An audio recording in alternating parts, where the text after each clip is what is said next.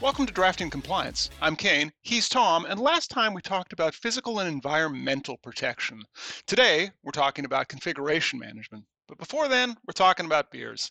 And Tom and I recently went on an adventure. We live in different states, but we both went to our local beer stores and wandered around for an hour, each one of us on a speakerphone trying to find beers that are sold in Iowa and in Washington. And you know what I learned, Tom? That there's probably a Venn diagram of people who have beards, people who own dogs, and people who go day drinking at beer stores on a Monday afternoon. Well, for me, it was the evening, so I got away with it just fine. I do have a beard, no dog. But, yeah, probably the better diagram would be something that says, craft beers and craft beers available nationwide, because 'cause it'd be a very small slice, and we are unfortunately struggling with our beer delivery service, so we had to do a little creative shopping. We got it done. That's true. And what do we have today, Tom? What is our beer today? From Comstock, Michigan, we have Bell's Brewery, Bell's Two-Hearted IPA, and, I Tom, can tell. this has a fish on a can. I am already predisposed to not like it. Yeah, I think the fish just is a nod to the fact that Michigan borders so many Great Lakes. I don't know. Oh, okay. See, I read salmon because that's what we have in the Pacific Northwest, and I have a fish allergy, so I can't say as to how fish tastes. I've already cracked my beer can. I'm You've way ahead already of you. opened yours. Wow, you are time zones ahead, and you're ahead on your day drinking, my friend. So I'm All gonna right, start let's. pouring it while Ooh, you crack it. that has a nose. Okay. Well, at least I can see through this one, so that's usually a better sign. Yeah, Oh, I I think don't I know that poured it that's too gonna be a fast. great sign for you today, but we'll see. Okay. Oh, oh, oh, You're oh. good. I'd stop pouring. Yep, you're good there. Yep. I can. I think I can. Oh, ah, I got it to fit. Yeah. I All right. managed. So What do you that's see there, skills. Kane? I see about an inch of foam. It's got a good head on it. It's very dense foam on top. It's got a real honey kind of picture to it. I mean, the appearance is not quite transparent, but it certainly isn't very hazy. This doesn't have much of a nose on it. Either that or like allergy season is messing with me, but this does not have a prominent nose. Like Yeah, I I can get I smell get a little some bread, hops, maybe. some hops, some bread. I'm not Yeah, but smelling you the. don't. The one thing you don't get, which you get with a lot of newer IPAs, is you don't get any of the citrus smells, and No, no, this has got none that of that that going. should I mean, this indicate is. something to you because this is not a New England style IPA, which is kind of You said this synonymous is with from Michigan, this is from Michigan. America. It says it's an American IPA on the It's an can. All American right, IPA, which should be pretty hoppy. If we go ahead and taste it, which I'm going to do now. all right. Let's have a go.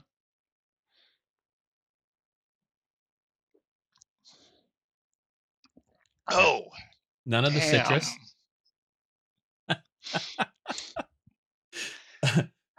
I don't know why. I know that's the face you're gonna make. I know that's the reaction, I but I mean, I'm enjoy it waiting for every me single not to time. have that reaction, honestly. I'm waiting. I keep feeling like, do you remember the old Peanuts cartoon with Lucy and Charlie Brown and the football? Yeah, I'm I kind keep of pulling the doing that football, don't motion I? right now. Yeah, so this just tastes like it tastes like beer. It's insanely generic tasting. Like I'm not getting.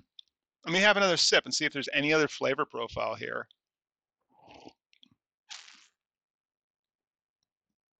Well, while you make faces, No, I'll say I've rolled it around my tongue.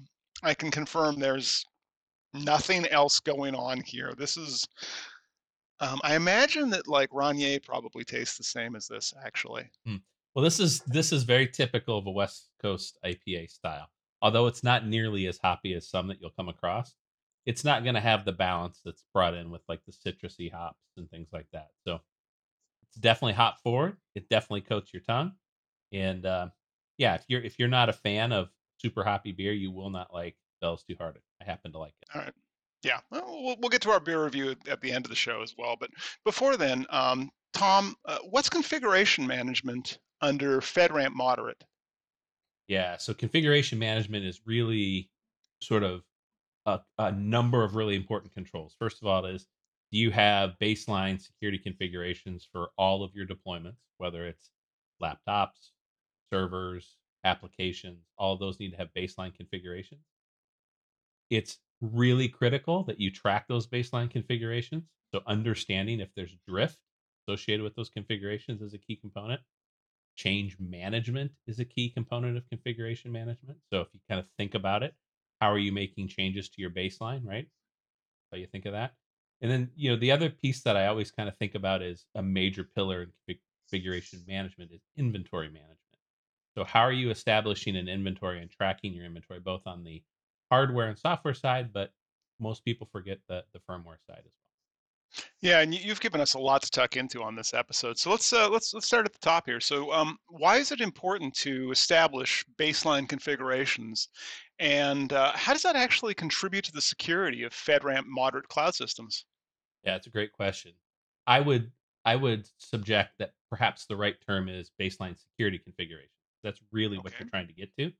You're trying to get to a known configuration that is hardened, that takes out of the equation things like ports, protocols, and services that are not needed, applies best practices to the overall configuration, so timeouts and things like that, and then allows you the ability to track that.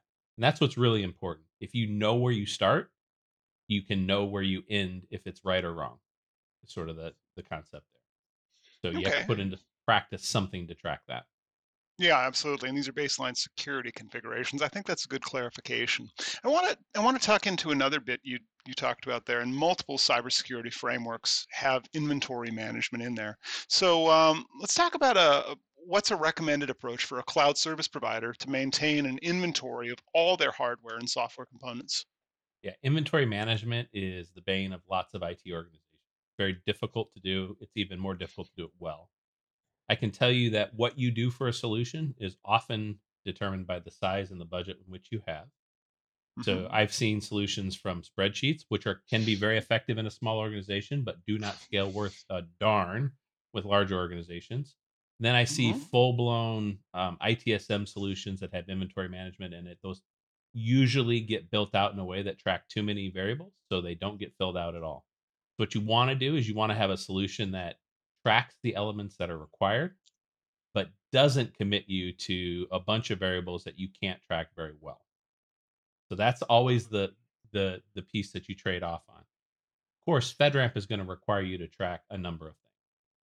Yeah, Things like and one of the reasons I brought up inventory management, I was on a call earlier today on vulnerability management. And realistically, you can't have vulnerability tracking without having an inventory. I think CISCSC has that. I think NIST has that. It's in a lot of frameworks. So tell me a little bit how the configuration management control domain addresses vulnerability management for cloud systems. well, the key there is what you've already uncovered, and that's it creates the base inventory in which your vulnerability management program is going to be based upon. So, configuration management doesn't specifically talk about how you do vulnerability management. That's often risk assessment. It's another domain family. But Okay. certainly, this is the foundation in which you build a lot of pieces out in other control families, vulnerability management being a piece. Okay, but if if you're making changes to a system, you potentially are introducing risk in that system. Correct. So when we're implementing system changes, how can an organization ensure that they're not inadvertently reducing their security or creating vulnerabilities? Yeah, you have to build your risk assessment process into your change process. So you have to have a change control process. You have to document your change control. You have to keep a log of it. All of those things are pretty Hmm. standard. Hmm. But you want to make sure that you have integrated your risk assessment process into your deployment and into your change process. So for instance, if you're doing a CI/CD process where you're doing continuous deployments and it's a pretty rapid methodology, you want to make sure that that risk assessment process is very early on in the build and very late in the deployments. You want to make sure that it assesses the risk early on and verifies the risk as it deploys. Yeah, if I want to yell bingo, I could say you mean shift left, which is, I think, what we're all supposed to be saying at this point, according to the nice people in marketing. But that's what that comes down to, though, is moving the risk analysis earlier in the development cycle as opposed to historically what we've done in cybersecurity, where it's kind of an afterthought. Correct. Yeah. I mean, if you're in a development house that doesn't take continuous security seriously, you're setting yourself up for risk. That's very true. I want to also go back to something you said about change logs there. And it's funny, I think of years ago, one of the first data centers I worked in, Paul, the administrator, well, first of all, he had beer under the floor. It was a refrigerated facility, and if you had those suction cup things, you could actually pull up a section of the raised flooring, and you could actually pull out a case of beer, which was interesting and novel for me, being a young person working in a corporate environment. But he also had a big binder with change logs, and he, hand wrote them all because at that point it was still possible to do. You talked a little bit about change logs. Um, does this mean that we need to create and maintain a change log with all the approved changes to the system, which would include like modifications to hardware, software, and firmware? Correct, you do. And certainly you don't want to do it written down if you can avoid it. You'd like to do Right. it in a way that's easily searched and cross-referenced in case there's an incident of any kind. So that should be sort of the goal when you create that log. But yeah, every single change to production, especially from a FedRAMP perspective within the authorization boundary, needs to be logged. Doesn't matter if you think it's a low risk or a high risk, you still need to log it. You still need to have some peer review done on it as well. Okay, and that includes like firmware updates. Just to Firmware rotate updates. a little further in that, even though this is in the cloud, firmware still comes into scope. Okay, all right. That's fairly detailed change log. I suppose the other question I've got is this isn't a one and done process. This is done on a continuous state. So, how do organizations periodically assess the effectiveness of their configuration management process and in maintaining their security of their cloud systems? Yeah, if you're doing it well, you don't have to worry about doing it periodically. You can do it continuously. So Hmm. you should know if there's drift from your approved configuration, meaning you should be able to test against a baseline configuration and where you sit at any given point. If you're doing it well, you're going to test it in a regular interval, maybe daily, maybe, I know some organizations, I think of highly regulated industries like energy, that they're testing against their baseline configurations every hour. So that's a high degree of confidence, though, that the systems are being maintained securely and that all of the changes are not impacting the security of those systems or alternatively introducing the risk of vulnerabilities or other exposure. Yeah, that's correct. I mean, you talk about vulnerability exposure. It is an absolute requirement before you push significant change into your environment that you do a vulnerability assessment against that, and that might be scanning it with a vulnerability management tool in your development environment. You need to know before you put that outwardly facing that you have a firm understanding of what that change is going to present in terms of risk. Got it. Got it. All right. Well, I think we've thoroughly covered this topic for the day. The only other topic we have to cover down on is the beers. How much of yours have you finished? Well, I not much because I've been talking so much, Kane. I See, now promise you're you, kind of like me on this one. I will finish the entire thing, but Are you going to finish it right now on camera? no, I'm not gonna skull it. I'm past my days of that. But yeah, this is a All good right. Well, beer. let's review these. Yeah, go ahead. You I'm think gonna it? let you Okay. go first, Kane, You're gonna because let me go first. All right. So I'm always I've interested. barely touched mine. What I found really interesting about let me take one more sip because I remember we did one where the Brewing? flavor profile changed after it had sat out for a minute or two. I'm not sure if aeration is a thing that happens It with is beer. absolutely a thing. Okay, now I'm actually getting something sweet on the nose. I will say that. Nope, still just beer.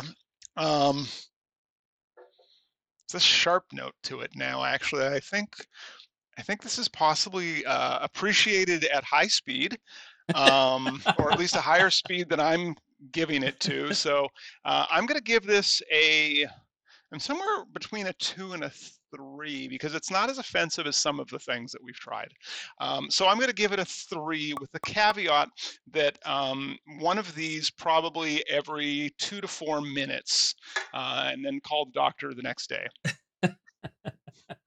All right. Well, I'm a professed liker of the IPA style, both West Coast and New England, although I prefer New England much more. So I like this beer. I think of summer days when I drink a beer like this. Um, I would probably give this. it's not something I buy all the time, but it has a lot of bang for the buck. So I'd probably give it a 7, and I would encourage people who like the IPA style to give Bell's a try. Fantastic. And that's all for today. So please like and subscribe for more of our conversations about FedRAMP and beer. Tom, great seeing you. Good seeing you, Kane. Thanks.